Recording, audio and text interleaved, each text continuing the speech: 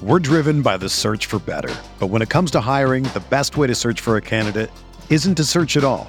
Don't search, match with Indeed. Indeed is your matching and hiring platform with over 350 million global monthly visitors, according to Indeed data, and a matching engine that helps you find quality candidates fast. Ditch the busy work. Use Indeed for scheduling, screening, and messaging so you can connect with candidates faster. Leveraging over 140 million qualifications and preferences every day, Indeed's matching engine is constantly learning from your preferences, so the more you use Indeed, the better it gets. Join more than 3.5 million businesses worldwide that use Indeed to hire great talent fast. And listeners of this show will get a $75 sponsored job credit to get your jobs more visibility at Indeed.com/Blue Wire. Just go to Indeed.com/Blue Wire right now and support our show by saying that you heard about Indeed on this podcast. That's Indeed.com/Blue Wire. Terms and conditions apply. Need to hire? You need Indeed. All right, what's going on, everybody? How you doing? Welcome to episode 503, Talk Buffalo podcast, part of the Blue Wire Network. I'm your host, Patrick Moran. Thank you very much, as always, for locking in. It is Friday, Casual Friday. That means, as always, I'm joined by my good friend, Aaron Quinn, Cover One. What's happening, co-host of the Cover One Buffalo podcast, alongside Greg Thompson. How you doing? As a Bills fan, I know you're not doing that well. What a terrible week. Has been and continues to be a very stressful week, man. Yeah, for sure. A little less stressful as the week went on here, for sure. Monday, we were talking offline here a little bit. Monday, Tuesday, we're a little in the weeds. The tough thing for me, Pat, I'm sure you know this, as people that have to get ready to produce some level of content throughout the week. Like, my week already is pretty busy because we go live Wednesday night. And so I have Sunday night. We are also live for the post-game show. And so I'm kind of getting all the information from post-game. Then I rewatch the game on Monday, enjoy all the Victory Monday stuff. And I don't get on to the opponent until Tuesday, and then have Tuesday, Wednesday. And so the Josh Allen stuff really crept deep into Tuesday. So I didn't really even get started on the Vikings until late Tuesday night. I was cramming, plus life exists, right? So it's just been a wild week. I too, like Josh Allen, am day-to-day right now. Limited amount of sleep, head's kind of fuzzy, so we'll see how it goes. But I'm surprised you introduced me as a friend after our DMs about Julia Roberts and my take on Julia Roberts. I'm surprised we're still friends and you're willing to admit that. Yes, we'll talk Josh Allen. All right. And I was gonna say, I kind of got a bone to pick with you, man. So I was this Tuesday's years old, when I found out that you've never seen Notting Hill. Come on, man. Honestly, rom-coms aren't that cool. They're fine. They're kind of all the same. I'll check it out at some point. I will, because I think sometimes you like some corny stuff, but I think for the most part you've got good takes on entertainment world stuff. So I'll give it a look. I think Julia Roberts, you said she was fantastic, and my take is, I've seen a handful of Julia Roberts movies. She's the same person. She's not an actress. She's just Julia Roberts playing some other person. That's what she does for a living. She's really pretty, and everybody allows her to get away with it. She actually, it's funny because in Notting Hill, Julia Roberts actually plays a famous actress. It's funny you say that. But, dude, I like movies that make you feel good. Sometimes movies are great to think. Sometimes, they leave you angry or confused or whatever, and that's fine. But at the end of the day, life's hard enough, and I like to put on a movie or go see a movie or throw it on the TV, and I like to escape reality for an hour and a half to 2 hours and just feel good about shit, man. I just love movies that feel good. This was an escape. I still can't believe, dude. And by the way, Julia Roberts, for the most part, I agree with your take. Like, I don't think she's one of these iconic all-time great actresses by any means, but she did have that kind of like Tom Hanks had that run where he came up with like Forrest Gump and Philadelphia, and I'm not going quite in order. And I don't know, God, it's escaping me, but he had a run of like 3 or 4 amazing movies in a row. Right. That's kind of what Julia Roberts did between Pretty Woman and Notting Hill and Erin Brockovich. But yeah, long-lasting power, like anything she's done in the last 15 years, I don't care. And this goes all the way back to 1999, man. But she was awesome. And Hugh Grant back in the day, too. He was really good, man. He was a charming, but I think that's good-looking dude, man. When I saw Hugh Grant in a rom-com, to me, it feels like every once in a while you get these like cookie cutter blueprint movies that Hollywood just shoves down people's face because the algorithm seems to work, right? And that's what in the late 90s, early 2000s when I was in high school, it was Hugh Grant or like the teeny bopper movies, like there was always the same characters in those teeny bopper rom-coms too. And what was it? Julia Stiles, right? She was in every single one of those, same character and stuff like that. So for me, that's probably, I have a little bias in looking at that movie and saying, oh, that's just like another early 2000s rom-com, same story, same thing. But I'll check it out. I will. I'll give it a look. It's fair. And Hugh Grant did have like many movies where he was kind of the same guy. Like I said, good looking, witty, funny. Yeah, the British, the accent. Yeah, but this was a good movie. You know, another one too, and this is not new, and I might have even asked you this before. I can't remember, to be honest. I can't remember what the hell I did last week. But have you seen Coda? That won Oscar for best movie. You told me to watch that. You still haven't, have you? No, dude. You're not a movie guy. You're not a movie guy. Here's the thing, Pat. I get by the time my kids are in bed on like any given night, my wife and I have maybe a half hour, 45 minutes to consume something and then get upstairs and go to bed and unwind. And a lot of times I have shows and stuff like that, especially during the season. So in terms of like entertainment time, shows work best for us because I can get a show in 45 minutes and continue to do it. So we just don't find a lot of time to sit down and watch a full movie. That's really where it's at. I do like movies.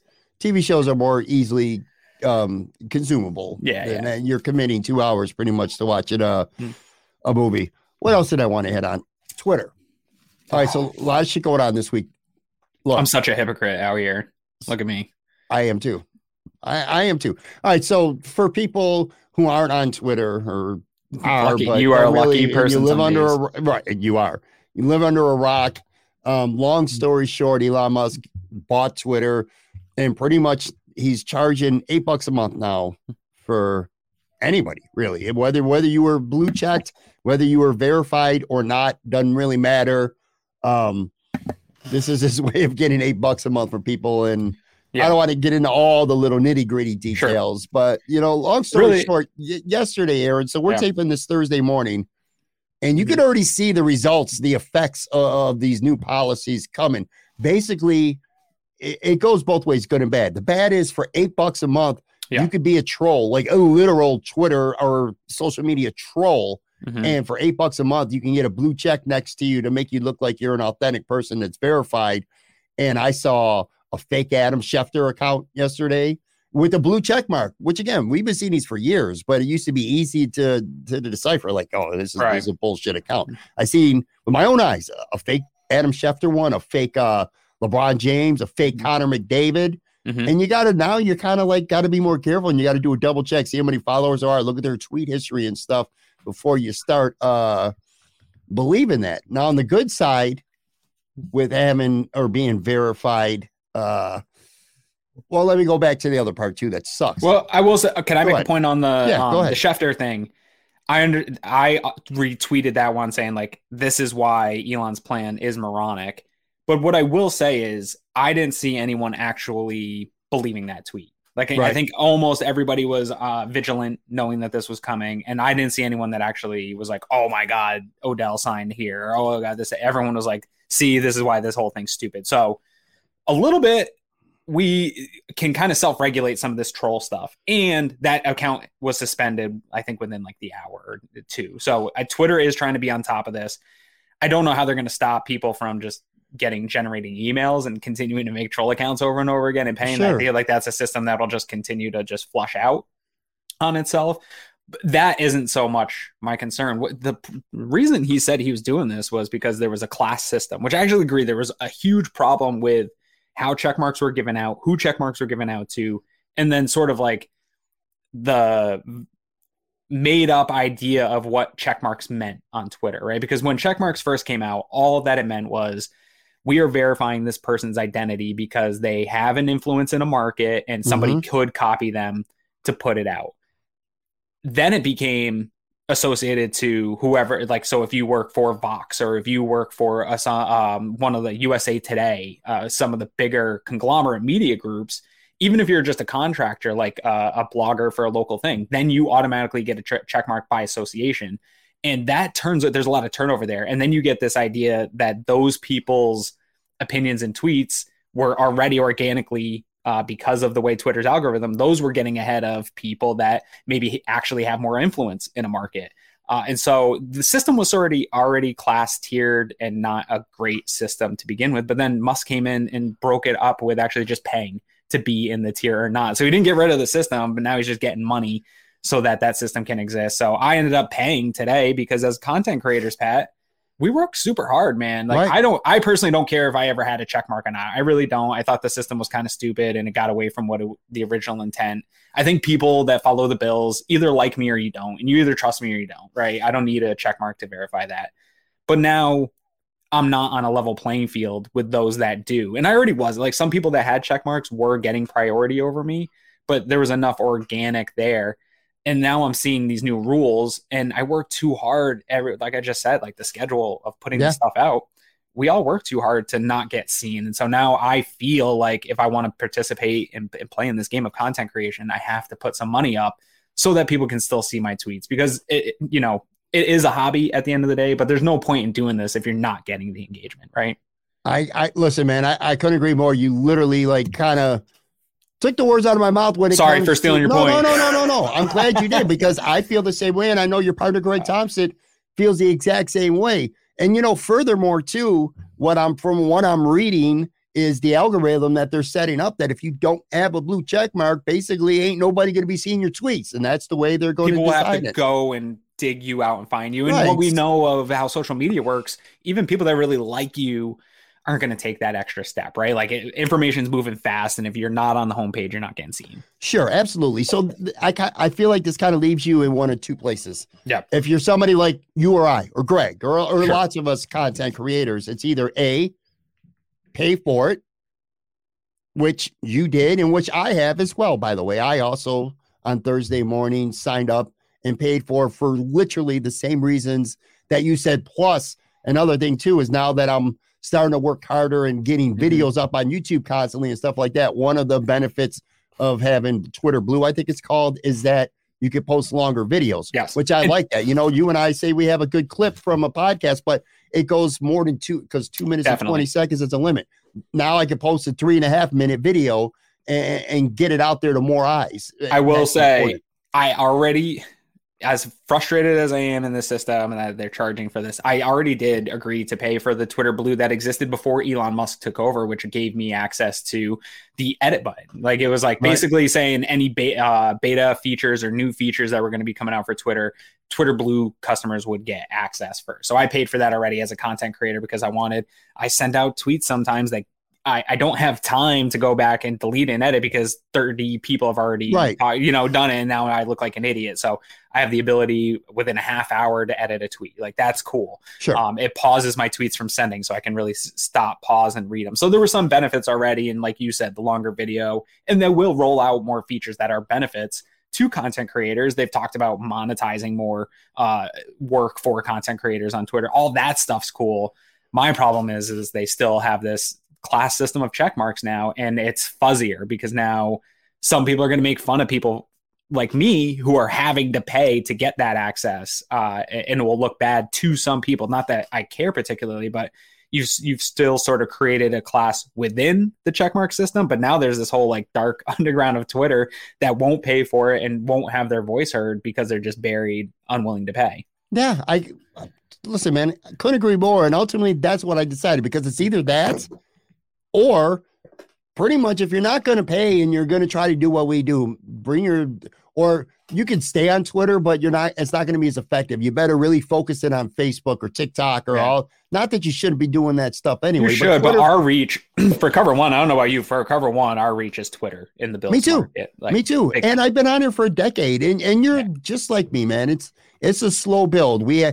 Especially in my case, I mean, I'm not even part of a brand, so I haven't had coworkers and peers from the same brand pumping me up and helping me build a Twitter follower. I've done it over time. So to get to a lot of people, 6,700 Twitters followers ain't shit. But to me, it's been a long time. Yeah. And a lot of people see my tweets or what I'm putting out. And I'm like, whether it's my own personal opinions, whether I'm promoting a podcast episode like this, whether I'm putting out a video, whatever, I need people to see that. So to potentially not, or have less people see that, you know, all the other bullshit I subscribe and pay money for anyway. I mean, right. Jesus Christ, I already spend too much money. What's another $8? I agree. Some people are going to talk some shit, but you know, talk your shit, whatever. I work too hard for doing this to not be able to utilize Twitter properly. What I feel bad for, you know, kind of my last point on this, again, this isn't about me. I'm fine to pay. Cover One's a business. I can write this off. I'm a, you know what I mean? Mm-hmm. Like we are operating, we've gotten to a place over the last few years where we're operating, we make money for our content and where we have a good subscription base. So this is not a tweet. My tweets aren't about my personal experience necessarily. I feel bad for the people that are like me in 2011, 2012, when I was just getting started and trying to get views and trying to get seen and trying to get people to bring me onto their podcasts and trying to get, you know, places like WGR to see me so I can come on the radio, because that is how you organically start to get yourself noticed and get yourself up there. And I never wanted the point of entry into this to become harder for those people, because then there are going to be some people, young college students, that have to choose between paying $100 a year to have this and plus all their other expenses, or just not even bothering and going off and doing something else. And who knows, you know, there could be somebody like, for me, this is the ultimate pat. I like, as a younger man, to think that people would listen to me and pay us as a service to hear us talk about the Buffalo Bills. Like, I get to research the Bills and watch the Bills and talk about them, and people want it. And so to know that maybe somebody's passion, they won't have the point of access that we had. And maybe they can get creative and do it on TikTok and stuff. I feel frustrated that people won't get the same experience that I've had, because it's really cool to kind of grow this stuff yourself like that. Couldn't agree more, man. And look, I'm a knee-jerk reactor. I see it all the time. And I was originally angry, and I'm like, fuck Twitter. It looks like I'm going to be finding other platforms. But then I came around and I said, you know what? $8 is $8. And if I could post more videos and get seen more and be able to contact people more easier, like you said, to your point, then I suppose at the end of the day, it's worth it. It sucks. It's bullshit. I get why everyone hates Elon Musk, but whatever. It is what it is. It is what it is. One other thing too, that I want to talk some Josh Allen here, unrelated to the Twitter stuff going on. I just want people to know I started my own Substack. I just did it this week. It's I'll throw it up here. If you're watching this on YouTube, I'll just throw it up there, what it looks like on the screen. Basically, this is my own one-stop place for content. Like, I put in all the podcast episodes up there. I'm putting, I like to do we're friends on Facebook, but I don't know how often you see my shit, but I'm always putting up reviews. Mm-hmm. I love doing reviews. You are a review guy. And power rankings. You're power ranking and power rankings. Guy. I like to rank everything. I like to review everything. I like it. And I like to do it in a format that's really easily consumable and just easy to read. Like, I pros, the cons, the verdict, the grade, and I write it so it's very easy to understand, quite frankly, because I'm not smart enough to use fancy words and terminology. Mm-hmm. But I've told you this before. It's like what the New York Times, you watch a movie or a TV show and you want to read a review of it, and you go to some of these sites like the New York Times, or you read Roger Ebert, you can barely understand what the fuck he's even saying. You know what I mean? It's like, what are you even saying right now? So anyway, I like writing reviews. I got wing reviews, TV reviews, movie reviews, music stuff. I'm going to do even some wrestling videos. I'm going to start putting together. All the podcast episodes for Talk Buffalo Podcast will be on there. So this is just a one-stop thing for me. And by the way, it's completely and utterly free. There's not going to be well, you do have to subscribe, but it costs nothing. It won't cost anything. I'm not going to try to even charge people in the future. But anyway, if you want to see my work beyond just this podcast, it's patmoran.substack.com. And like I said, man, I'm just plus it's better than I like to put stuff on Facebook, but this is much cleaner looking. Right. You know what I'm saying? Like you could put nice images and you kind of style your posts a little bit, use some bold fonts and things like that. So anyway, just a fun little thing. So like I said, patmoran.substack.com. Go check that out. All right. Well, let's do it. Let's get to the stuff that I really don't want to talk about here. Of course. All right. So the Josh Allen news officially. And I will say, too, we're taping this Thursday morning, so I need to preface that right now.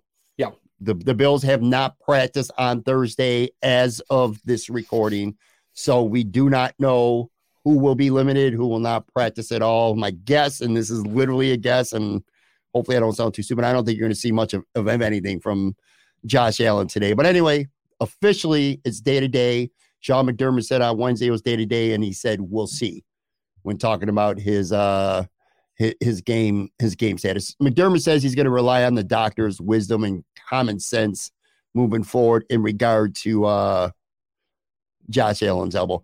First of all, how do you perceive, generally speaking, Sean McDermott saying day-to-day? Because I kind of feel like day-to-day with Sean McDermott sometimes means more. I think right now with Josh Allen, day-to-day is really, so I've learned a lot about sprains over the last, if you are watching, I'm currently in a cast because of a ligament sprain, grade 2 sprain to the UCL, which is in your thumb, not the UCL that Josh injured, which is in his elbow. But Josh and I are not the same at all. We're not the same type of human being. He's an old farm boy. His arm could literally be falling off and he'd want to play. But at the end of the day, we are both humans, right? And we both have tendons, we both have muscles and things like that. And his tendon, if it is as what some of the rumors and speculations were, somewhere between a high grade 1 and grade 2 sprain, which is partially torn, is what we heard from, I think Ian Rappaport and Garofolo both sort of agreed that there was some partial tearing. Time is something that's going to benefit Josh Allen in this. Like that ligament needs to heal. There needs to be some scar tissue that builds up that allows that to heal. And if it doesn't, there's some risk of re-injury or further injury. You can have a full tear if you go too hard on it, if it gets hit again, something like that. So there's some day-to-day that's built in because they're going to test this continually every single day. My hand, I'm going back in a week to get this cast off, and they're going to run more tests just to see where the healing process for the ligament is. Because there's really not much else you can do for a ligament, right? It's just got to be what it is. So I don't see him trending in a direction where I would feel good about him playing for Sunday. It seems as from the Vegas odds that people are also, Vegas bettors are trending in that direction. It seems maybe Vegas knows something that maybe he won't be. The Bills aren't, there's also no benefit for Sean McDermott to give anybody any information other than day-to-day, right? Like, Josh just has to sit and rest either way. He's probably not going to participate in any real capacity in practice, no matter what. The media already got their media portion for the week. They're not going to be involved at practice, I don't think, the rest of the week. So there's no benefit. And as long as there's no benefit, Josh or Sean McDermott's not going to give you anything. And some people are like, well, there's no benefit either way. Well, then Sean McDermott's still not going to give you the information if he doesn't have to, right? Bill Belichick did this for years. Sean McDermott sort of operates his press conferences in the same manner. Again, we're dropping this Friday morning. We're taping this Thursday afternoon, so it doesn't really benefit us to take any kind of guess. I kind of get a gut feeling, and that's all this literally is right now, is a gut feeling that maybe Friday we might find out that he won't be playing this week. I'll say this, though. Josh Allen's day-to-day in Sean McDermott's book is pretty much generally a pretty good thing. Usually if it's really serious, McDermott will say week to week. You know, that usually means a more serious injury. That said, we've heard day-to-day before with Jordan Phillips earlier this season, and he ended up missing like 3 games. We've heard that with Ed Oliver. He's missed multiple games. Jordan Poyer has missed multiple games with his injuries. I just, I'm having a hard time grasping. And I know a lot of it's just dumb luck. I don't think it's anything the Bills are doing wrong. I don't think it's anything to do with their training or the rehab or the recovery. But, man, these injuries. You know what's funny? We could talk Josh Allen for the next hour, Aaron. Lost in all this stuff.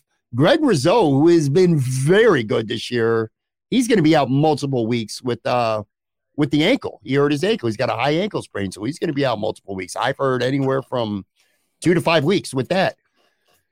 It's just it's tough to grasp just how hard this team has been bitten this year with injuries. And, every week, like this injury report on Wednesday, it's like, Jesus, my first thought was, man, it'd be nice to have another bye.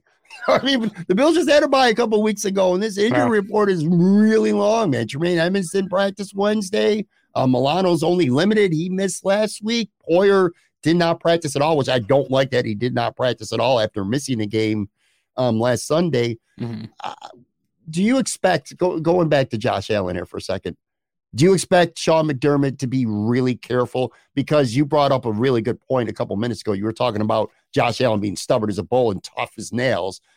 this kid is, he's going to want to play. Do you think Sean McDermott needs to be the one to say, listen, man, we have to think long-term here. You might have to miss a couple games because this is about the end game here, the long game, and not beating the Vikings on Sunday. Not that this game doesn't matter, because it does, but do you think Sean McDermott and the staff might have to reel in Josh and say, can't do it? Yeah, no, I think that's exactly what coaches and medical staff's job is to protect players from themselves. We've heard other good coaches talk about this in the past. You have to protect a player from themselves. All players are going to want to participate, right? Like, especially ones that have the weight of the franchise on their shoulders, like a Josh Allen. He understands what he means to this team. He understands what his availability means to the Super Bowl chances. You see it in the line, right? The line started at 7.5, I think, against a 7-1 Vikings coming into Buffalo, and it dropped down. I think right now it's like 3.5. I don't know if it's going to move from there. I'm not sure on that, but you see how the world views this team without Josh Allen. He knows that, and so I think there's a lot of pressure on him to want to play. He's got a big pain tolerance. These guys, quote unquote, got that dog in them, right? So yeah, no, this is 100% where what really matters to being a head coach and being the leader of an organization is protecting players from themselves and seeing the bigger picture. And that is frustrating for fans. I see fans getting kind of frustrated now that the Bills lost a game with a lot of injuries and how they're kind of being conservative, that fans are a little over that idea that we can take some games a little bit more lightly than others and sort of work our way through this regular season. But I think some of that is just our kind of mental training to being a drought era team, that every regular season game mattered so much, because at the end of the year you were in the hunt, and those games always ended up biting you later. This team is going to be a playoff team, whether or not they win against the Minnesota Vikings, right? Like, not all victories are the same. Not all losses are the same. A loss to an NFC team does not matter nearly as much as the slate of games coming up where you have 3 AFC East opponents coming up here in a row throughout the month of December. So that's when you need Josh Allen healthy, and smart people, medical people, the football people, Brandon Beane and Sean McDermott. I believe they know every game matters, but I think they also understand that, man, like you said earlier, Pat, you got a slate of games up here against teams that are probably still beatable to some extent without Josh Allen. Like, you might be able to go 2-3 through this stretch without Josh and still have everything right in front of you. But even if you lost a couple in this stretch, if Josh is getting healthy, again, all that matters is winning those AFC East games, winning the remaining AFC games on your schedule. Then you will be in position to be the 1 seed. You're definitely making the playoffs at that point. And then Josh is healthy when you need him the most. And that's really all that matters. So I think there's smart enough people in the building that know that. But when he is ready to play, that could be 2 weeks, that could be 3 weeks. Obviously, they're going to play him if he's ready. Sure. And look, man, if he's going to miss 2 to 4 games, the consequence might ultimately be not getting the number 1 seed, which potentially. But is that more important than potentially risking bringing out Josh and having him play on Sunday because you listen to him, which I don't think Sean McDermott would do. I just want to put that out there. I think Josh Allen will play on Sunday if the medical staff says yes, he's healthy enough. I don't think Josh Allen's going to play because he wants to and he's going to have, say over Sean McDermott. That's not going to happen.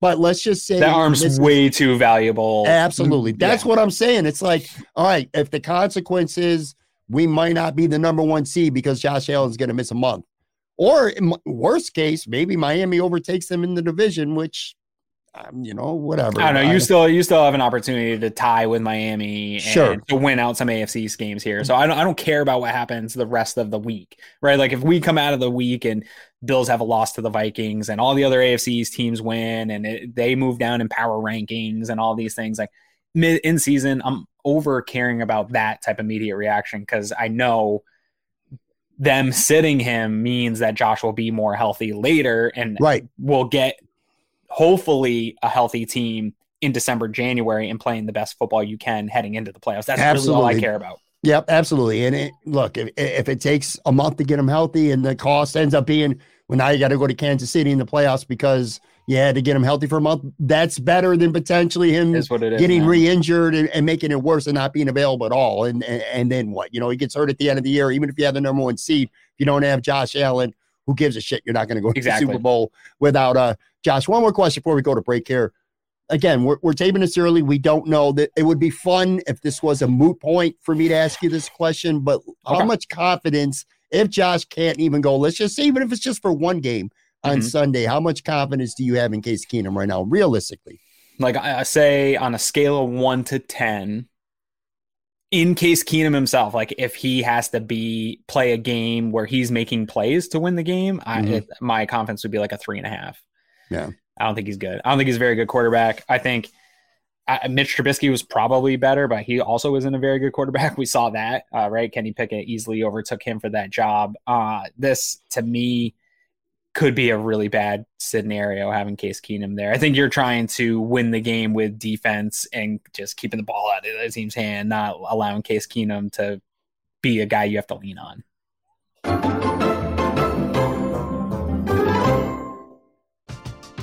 We're driven by the search for better. But when it comes to hiring, the best way to search for a candidate isn't to search at all. Don't search, match with Indeed. Indeed is your matching and hiring platform with over 350 million global monthly visitors, according to Indeed data, and a matching engine that helps you find quality candidates fast. Ditch the busy work. Use Indeed for scheduling, screening, and messaging so you can connect with candidates faster. Leveraging over 140 million qualifications and preferences every day, Indeed's matching engine is constantly learning from your preferences, so the more you use Indeed, the better it gets. Join more than 3.5 million businesses worldwide that use Indeed to hire great talent fast. And listeners of this show will get a $75 sponsored job credit to get your jobs more visibility at Indeed.com/Blue Wire. Just go to Indeed.com/Blue Wire right now and support our show by saying that you heard about Indeed on this podcast. That's Indeed.com/Blue Wire. Terms and conditions apply. Need to hire? You need Indeed. Whether you're a world-class athlete or a podcaster like me, we all understand the importance of mental and physical well-being and proper recovery for top-notch performance. That's why I'm excited that Unified Healing is sponsoring this podcast. Unified Healing is a new and super innovative global network of wellness centers powered by Energy Enhancement System, or EE System. If you haven't heard of the EE System, you'll want to listen up. This technology promotes wellness, deep relaxation, purification, and rejuvenation. In hundreds of locations across the globe, access to a center is easy and affordable. Interested in experiencing the EE System technology for yourself? Go to unifiedhealing.com/Blue Wire to learn more and find a center near you. That's UNIFYDhealing.com/Blue Wire. No material or testimonials on the Unified Healing website are intended to be viewed as medical advice or a substitute for professional medical advice, diagnosis, or treatment. Always seek the advice of your physician or other qualified healthcare provider with any questions you may have regarding a medical condition or treatment and before undertaking a new healthcare regimen, including EE System. All right, I'm back with Eric Quinn from Cover One. All right, so we're preparing ourselves for the likeliness that Josh Allen is going to miss this game and potentially some time. When it comes to the offense, you know, it's funny. I had Joe Yerdon on the podcast on Tuesday. He's on every week. And I played an O.J. Simpson clip. I want to play another O.J. Simpson clip for you. Like a modern one? You're talking now? Or? Well, no, because listen, man, I shouldn't be promoting O.J. Simpson. I know that. But I want you to listen to what he says about the running game right now, because as crazy as this dude is, as delusional as he is, and who he is, I think he has a really good point when it comes to the Bills offense. And this is even with Josh, but this is especially going to be true if Josh has to miss some time. So let me play this real quick. This is O.J. Simpson making one of his infamous Twitter videos. Hey, Twitter world, it's me, yours truly. Well, I've been sitting here waiting to get more news on Josh Allen, the Buffalo quarterback, a guy that I think might be the best player in football. With all due respect to Lamar Jackson and Patrick Mahomes, when this guy's out there playing, he's incredible. When I saw him grab his arm, I noticed he grabbed his forearm. He was squeezing his forearm and trying to make his fingers move before he grabbed his elbow. So I thought maybe he hit a funny bone. You know, you've hit your funny bone and how it kind of goes down. This guy fucking laughing. It might be a little worse than that. Even though I did see him throw the ball 65 yards in the air after that. But when it's an elbow, It could be a ligament. It could be a nerve. I think it may be more nervous. He may have to take a week or two off. I'm not so concerned about Case Keenum because he does have, Diggs and Davis and McKenzie and Knox. So I think the passing game will still be effective. What I worry about is the Bills running the football. I've been critical for a couple of years of how they run the football. This rotating the backs, having a guy in 2 or 3 series, then bringing another guy in for 2 or 3 series, then bringing Cook in for a series. You don't give the back a chance to get the feel of the football a game. Normally you have a running back, you may have a third down back, but that's not how the Bills do it. When I'm running the ball, and I see great running backs running the ball, you always talk to your guards and stuff. Hey, man, the next time that corner and next time that safety comes up like that, just go by it, man. I'm going to bounce it outside. Just go by it. The Bills don't have a chance to do that because the guys aren't in the game or running the plays enough to do that. You compute stuff every time you run the football. They don't have an opportunity to do that. Every great running team is better in the second half. The great players, running backs, are better in the second half because they're taking advantage of what the defense is doing. So come on, Bills, develop that halfback running game because without Josh Allen running the ball, you guys are one of the worst running teams in football. I'm just saying. Come on, Bills, let's get it going. All right. So forget Dr. O.J. Simpson there and his takes about Josh Allen and what his injury might be and this and that. Is he right about the Bills running game and part of the problem being, and he's, without mentioning Devin Singletary specifically, that he's not getting the ball enough and maybe that affects him. And because he did talk about the second half, and I'm thinking the Bills really haven't been terrible at running the football in the second half, and they haven't been very good running the football, period, when it's not Josh Allen doing the running. Sure. Again, aside from OJ being who he is as a person, just if you take what he says football wise, do you feel like that kind of made sense what he said? So this is tough, I know. Yeah. So one, I would like to just say we kind of live in this like idiocracy world where OJ's like gets retweeted and talked about. Here's the thing. If for maybe some younger fans, if OJ wasn't a straight up murderer and didn't commit double homicide, he would be he would be on the Fox with Terry and all the, he was a star like no other, sideline reporter, commercials, TV shows in the 80s, 70s, 80s, dude. OJ was everything. My dad, before he was a murderer, was one of the biggest OJ Simpson fans in the world. Like every time we would talk about it, he would just gush about the athleticism and stuff like that. So obviously he is a double murderer, so he didn't get away to be able to do that, but he'd be all over broadcasts to this day. So his points, I'm trying to kind of say that even though he's this crazy old guy, he does know football and he does pay attention to it. He has a passion for it. He's not wrong in his assessment in terms of like, I do think Devin Singletary is a better running back. The more touches he gets, the more consistent that he's in the game. I've said that here now for a couple of years. And I still think Devin Singletary is your best option in the run game. I think you probably have more chances when he's touching the ball so far than anything. Although I like in the limited action James Cook. I kind of like this new run game. The Bills just don't lean into the run game all that much. And here's the truth about this, Pat. I'm not a guy that's saying don't ever run the ball or don't have any type of physical run game.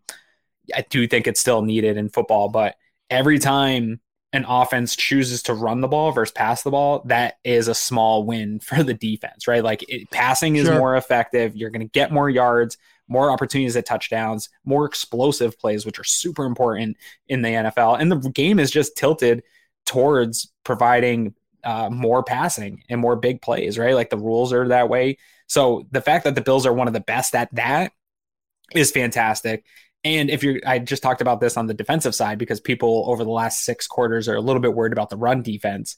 If you're going to have flaws on either side of the ball in 2022 in this NFL, it's going to be in the run game, right? Like if I had to pick to have a flaw, it would be in the run game. And real quick, looking at, according to DVOA, their top 10 rush offenses right now in the NFL are the Cleveland Browns, the Dallas Cowboys, Baltimore Ravens, New Orleans Saints, Atlanta Falcons, Philadelphia Eagles, Minnesota Vikings, Las Vegas Raiders, Cincinnati, and Detroit. That's your top 10 in the NFL right now. And so like here, Dallas is good. Baltimore's pretty good.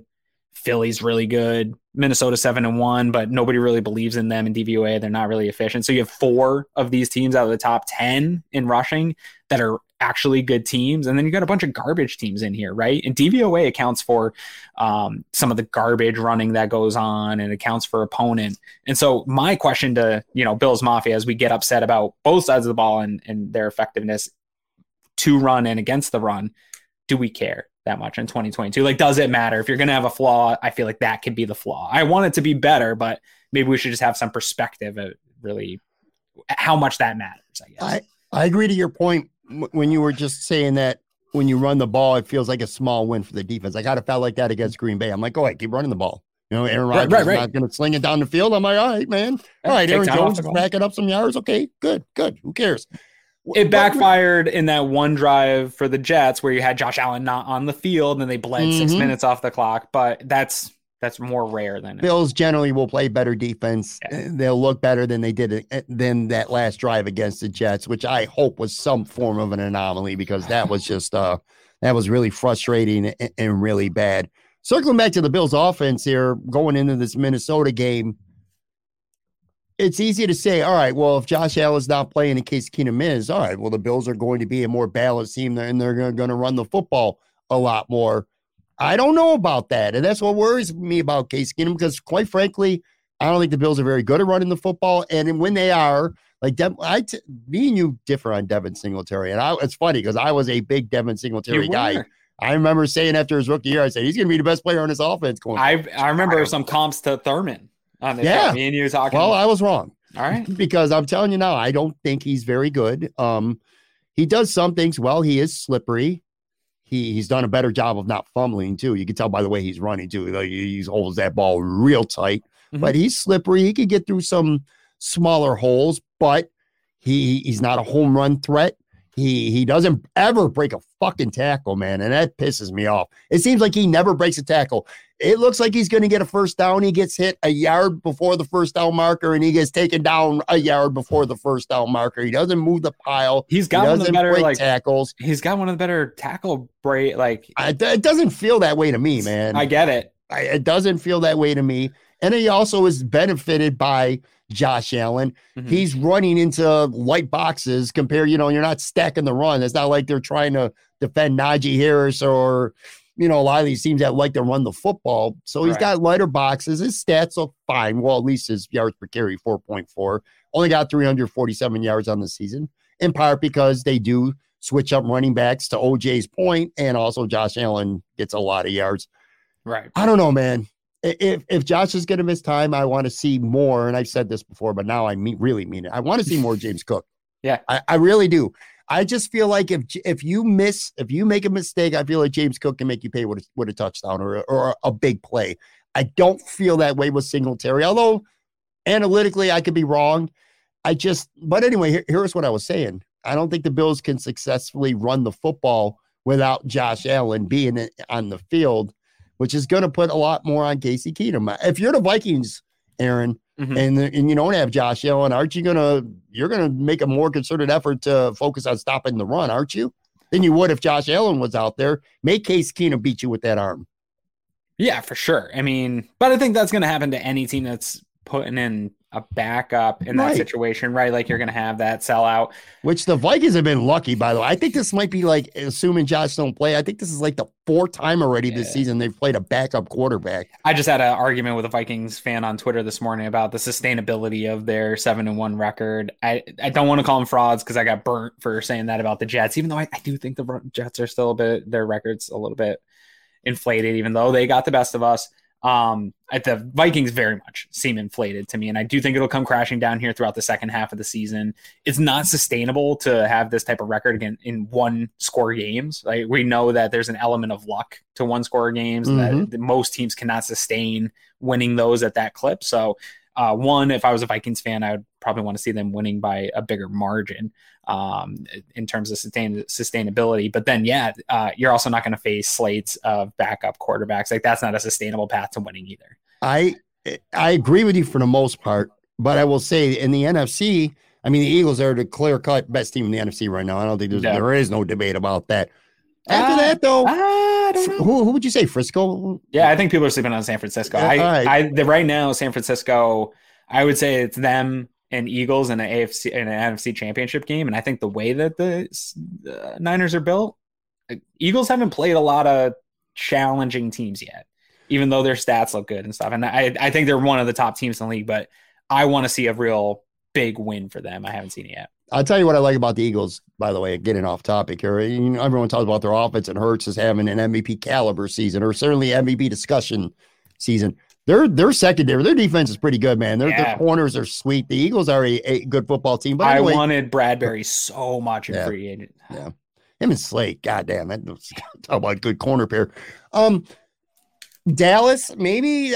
Besides that, though, my point is the Eagles are probably one of the best 3 at worst 4 teams in the NFC. They do have a lot of talent. One thing that's going to suck too, and this, look, it doesn't mean anything other than it's just one football game. But Stephon Diggs and Justin Jefferson going at it would have been a lot more fun if Josh Allen was throwing Stephon the ball. Sure. You know, Stephon wants to have. He's an emotional dude. You know, he wants to come out and beat his team and have a big game against the Vikings. So that aspect will kind of suck. But the Vikings, my point is the Vikings do have they got formidable talent on there to Jefferson and Thielen and Cook, and TJ Hawkinson had like 9 catches after getting traded for just on a couple of days of practice. Madison's a really good running back. This is going to be a tough game for the Bills. Even with Josh Allen, this wasn't no cakewalk, but without Josh, it's going to be a real tough game, I think. Without Josh, it'll definitely be a tough game. And any game except for that Lions game maybe would be, in my opinion, if you're going to win games with Case Keenum, it's going to be like 17-13, 14-13 type games where he just makes a few mistakes, but then gets you in a position to get a field goal to win the game or something like that. Like it's going to be ugly. It'll be typical backup QB type football. But I think if Josh Allen's playing in this game, I think I predicted, I don't have my show notes right here. I think I predicted like 38-20 was my prediction. If you're playing with Josh Allen, let's not get this twisted here. The Bills have not played well for the past 6 quarters. Their defense actually still played elite. They're still an elite defense in the NFL compared to their peers in both run and pass. And so I think they can win just on that alone, just on having a top-tier elite defense that's about to get Tre'Davious White back. Let's not forget as well here. And Matt Milano could be playing soon. We don't know. So I think you already have the elite defense. And then when Josh Allen is back, even though we're frustrated Gabe Davis isn't doing more and Isaiah McKenzie hasn't stepped up necessarily, this offense is still one of the most efficient, one of the most effective, has the highest point differential in the NFL. They're turning the ball over at a high clip, which isn't good, but you expect at some point that's going to get cleaned up.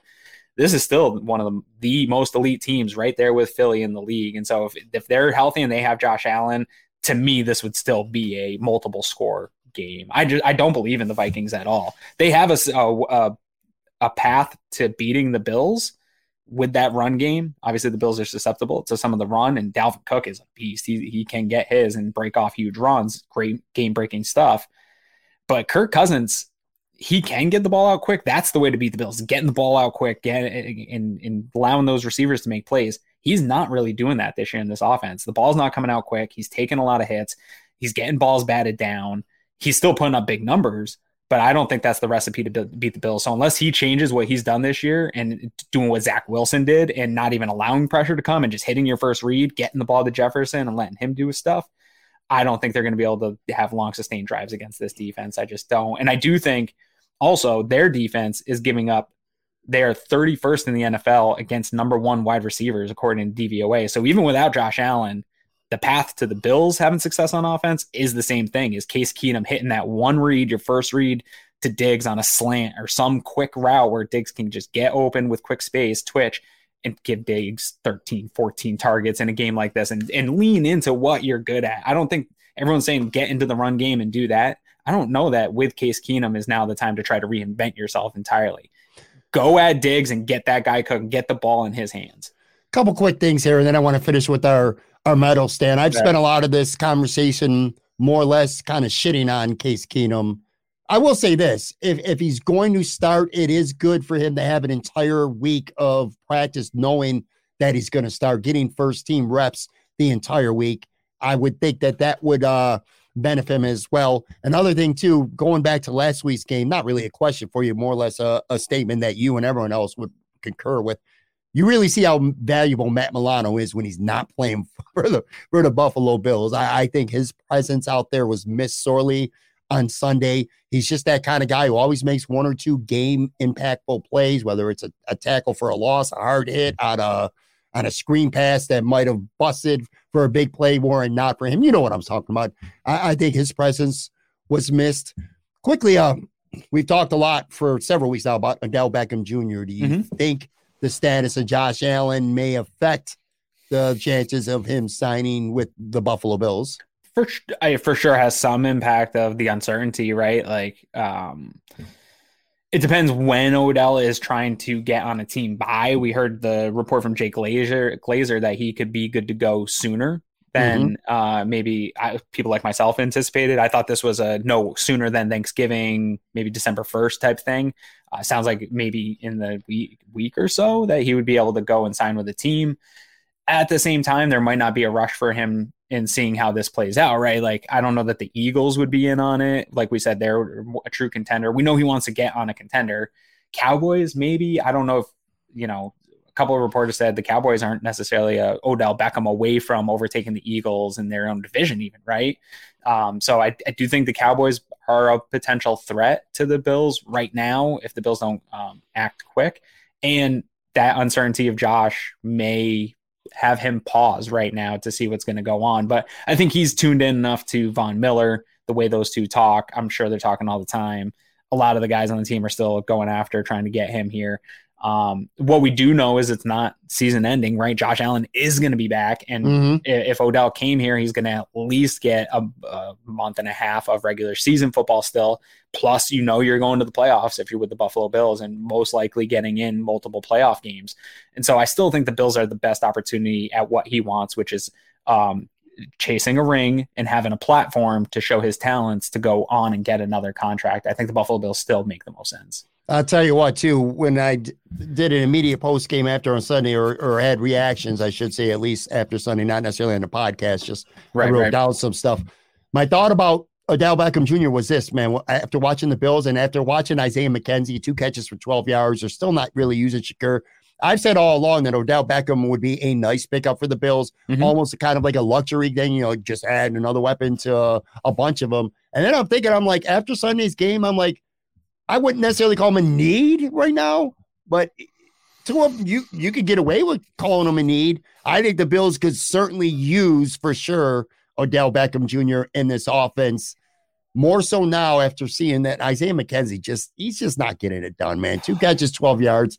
He is who he is. What's going to change about Isaiah McKenzie next week? He might have a week, but, on a consistent, reliable basis, I don't trust him. So anyway, my point was I think Odell Beckham Jr.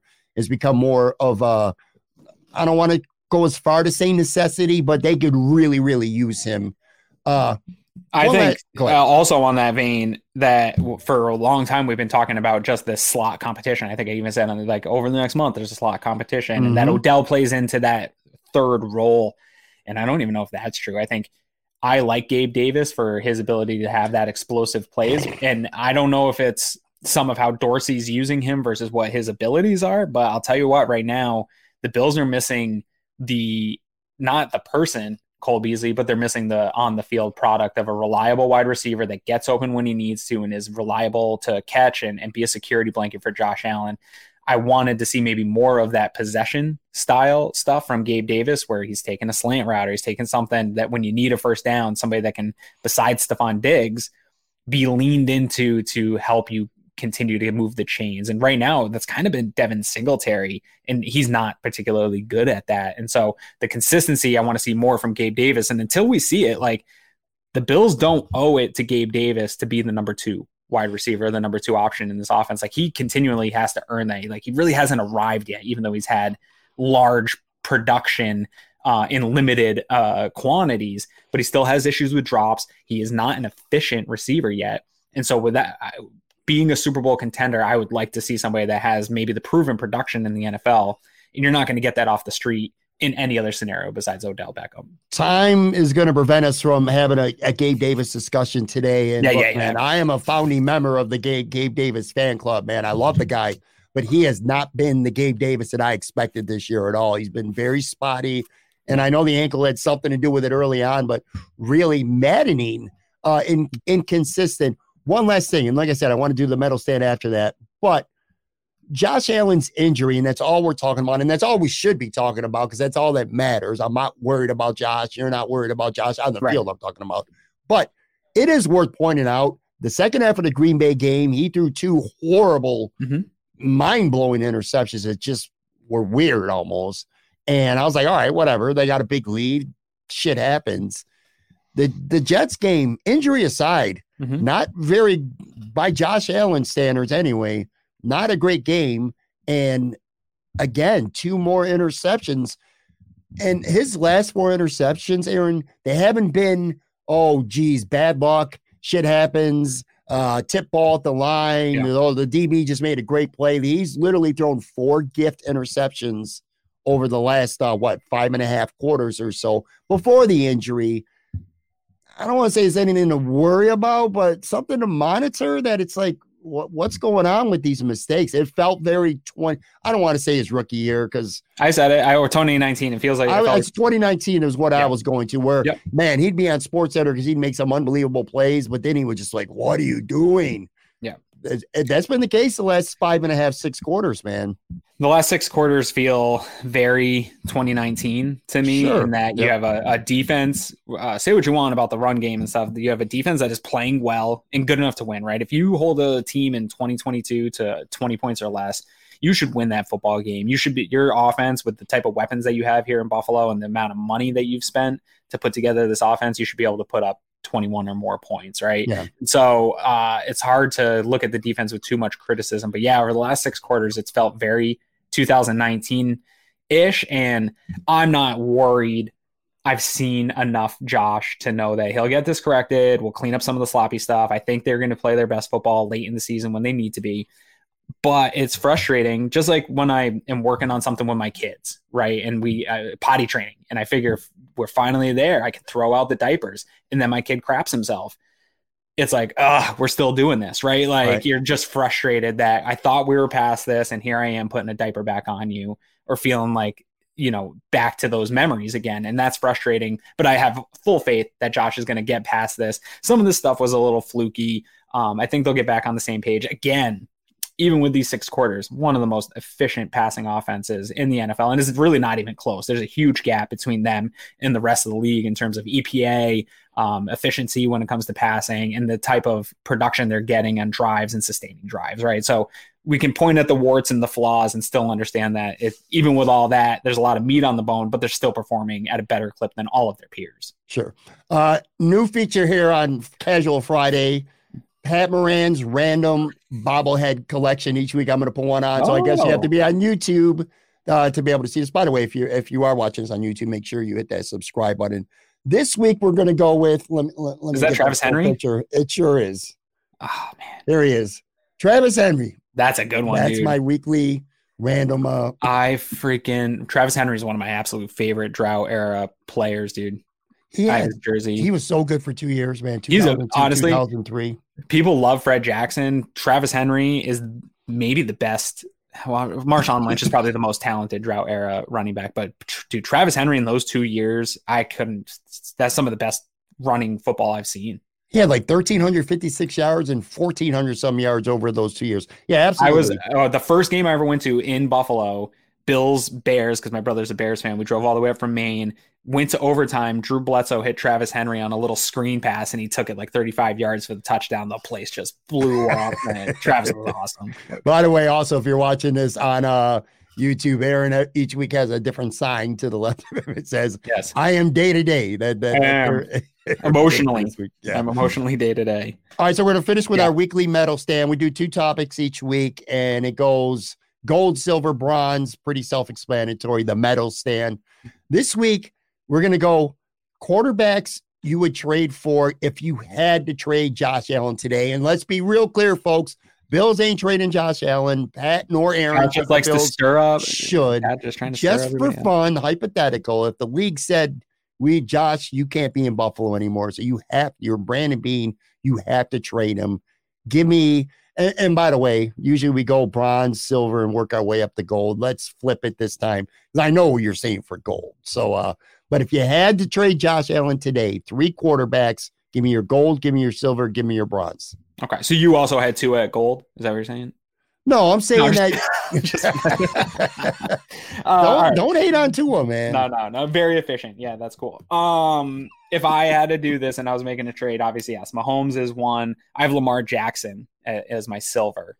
I think Bills fans are probably too low on him. There's a weird dynamic between Bills fans and Ravens fans about these quarterbacks, but Lamar, in my opinion, is the type of quarterback you're looking for in the modern NFL in terms of the guys available. And then Jalen Hurts would be my third. And I think a lot of people would put Justin Herbert here. Herbert, to me, is the guy that he shows up for casting and he looks the part. And he looks like this should be the best thing you've ever had, but you just don't see the results with any type of consistency, and he can't seem to stay healthy. I don't think he's got that dog in him like these other guys that can, when everything breaks down and you need a guy to go make a play. I trust in all 3 of these guys way more than I've seen in Justin Herbert. But I know he's pretty and it's efficient and PFF loves him and all these places love him, but it doesn't translate the way those other guys do. That is a good Justin Herbert take there. I like it. All right. Gold for me is obviously Mahomes. I actually have Jalen Hurts silver. And by the way, this is not necessarily the 3 most talented, although Mahomes is the most talented besides Josh. This is also regards to fit, and you look at the Bills offense. I think Jalen Hurts would be really good. Mm-hmm. Yeah, you kind of sold me out of it. I think I would have had Herbert as the bronze until you said that, man. You actually made a good point. Maybe Dak Prescott might be my bronze guy right now. I love Lamar Jackson. I just don't think he'd be a great fit in this offense because as much as they throw the football, I love Lamar Jackson. He can throw the ball, man. They just haven't. I'm telling you, Greg Roman is not doing him favors as a passer. I think in this offense, he would be very deadly. I think he would. That's fair. All right. Second category here, and we'll go back to the traditional bronze, silver, and working your way up to gold. Aaron Quinn's favorite holidays. Yeah. So we're going back to the traditional. So first of all, I want to preface this with however many holidays they are, what is at the bottom of holidays is Easter. It is, I agree, absolutely the worst holiday that exists. The absolute bottom of any power ranking should be Easter. Ham stinks. The Easter Bunny is kind of like a dumb idea. Then you have this whole there's obviously a big religious tie to it, but then there's bunnies. It's confusing. It's a weird holiday. Pastel colors and crappy brunches, none of it. I'm not into any of that. So that's at the bottom. So then my bronze, Memorial Day weekend, right? Kickoff to, we've had a long winter here in Buffalo. Sun's starting to come out. It's a kickoff weekend. It's a really celebration. There's really, there's obviously ties Memorial Day, but most people celebrate it as the kickoff to the summer season. And there's grilling and hot dogs and getting people together. And that's the kind of holidays I'm into. So Memorial Day is up there. I give it a lot of crap because of how people attack me over Christmas. Thanksgiving is probably second. If I'm not allowed to count Christmas Eve as its own separate holiday and I have to have Christmas be its number one, Thanksgiving second. I don't love turkey. Some of the sides are overrated, but it's a day full of football and eating and hanging out. And while there's some terrible backstory to it, we as Americans have kind of just muddied that and thrown it out, and we just treat it as what we want it to be. And it is still good to see everybody and get together and have Thanksgiving. And to me, it's part of the greater Christmas season, which is, if it's not your gold, I don't know how close we can be in real life. If Christmas doesn't do it for you and the whole Christmas season just isn't magical, and the music and the movies and the food and the cookies and all of it, not even talking about the presents, but the way kids light up over presents. If you're a person with a family or anything, Christmas is just, there's no magic like it in the world. It's the absolute best. And I can't even entertain any idea of people having a gold that isn't Christmas. Well, you're about to hear Christmas not being gold with me. Oh my God, Patrick. How you feel about Easter is how I feel, by the way, about Halloween. I think if you're older than 12 Halloween's years old, down there, yeah. Halloween is silly if you're more than 12 years old, if it's supposed to be trick-or-treating or candy or wearing costumes. Well, anyway, I regress. My bronze is St. Patrick's Day. Simply put, I'm Irish. I like to drink beer. Sure. And you're like a South Buffalo guy. And it's not even just a day now. It's a season. You have the Shamrock Run in early March. You got the pub crawl for St. Patrick's Day. You got the downtown parade. That I don't go to. I've never done any St. Patrick's Day Buffalo stuff. So no, it's a whole, you should. It's a whole season, especially in the South Buffalo area. Now you're going to tell me Dingus Day is next, right? No, I'm not a Dingus Day guy. I'm not a Dingus Day guy. It's unpopular to say on this show, I'm sure. But silver's going to be Christmas for me. All the things you said are 100% true. What I don't like about Christmas, and I've said this before, and the only thing I don't like about Christmas is parents, and it sucks to see. I've done it. You might have done it, or you will do it someday. You overextend yourself too much, and because you want to please your kids and get the gifts, and then you end up going into debt for 3 months after Christmas is over. All the joy and the kids' faces lighting up, and sure, it's worth it, but those next 3 months of credit card statements or being behind on this or not having the money to do that because families go broke taking care of their kids and whatever for Christmas. That's the one aspect of Christmas I hate. The season as a whole, though, I mean, it's elite. It's amazing. And I love the music, the movies, I even like the snow. Gold for me is Thanksgiving. I like turkey, unlike you. Yeah. I love turkey. I don't care about the sides either. In fact, I just get a big ass bowl of turkey or a plate of turkey with gravy, and I eat about 30 biscuits. I don't even have any sides, but the football, and I love the concept of being at the same table with family and stuff. And again, it's not costing you money. Well, it is if you're preparing dinner for people. Cooking, right? I was going to say, but you know what I'm saying? You're not going broke. You're not going poor. The concept, and to your point, the origins of Thanksgiving is messed up. But the concept of family being together that day and watching football and being together and just celebrating and having food together, to me, that's as good as it gets, man. Yep. So I'll take it. I still think I'm a little disappointed that you don't have Christmas number one, just because of the magic. I do get the debt thing. We honestly, a lot of our stuff our kids get is like from thrift stores and stuff like that. We try to at our house keep the presents not the number one part of Christmas. For me, it's the movies. I'm getting my kid in on the movies and just trying to get all the experiences in, but it is expensive and everybody charges everything for Christmas. I can see that point. To your point, your kids are young enough right now. They can get away with that. When they get older, they might not necessarily want that thrift store stuff. Trust me. Bastards. All right, guys, that's going to do it for this episode. Make sure you follow Aaron on Twitter at Aaron Quinn 716. Of course, check out Cover One Buffalo podcast. Aaron and Quinn, they crush it twice every week. Thanks, buddy. Always a good time, man. Thank you, man. Take care, guys. And I will talk to you next Tuesday. Sick of being upsold at gyms? My guy, you're currently a base member. For $90 more, I can upgrade you to our Shred membership. For $130 more, you'll be a Swole member. And for just $300 more, you'll reach Sweat Platinum. At Planet Fitness, you'll get energy without the upsell. Never pushy, always free fitness training and equipment for every workout. It's fitness that fits your budget. Join Planet Fitness for just $1 down and $10 a month. Cancel anytime. Deal ends Friday, May 10th. See Home Club for details.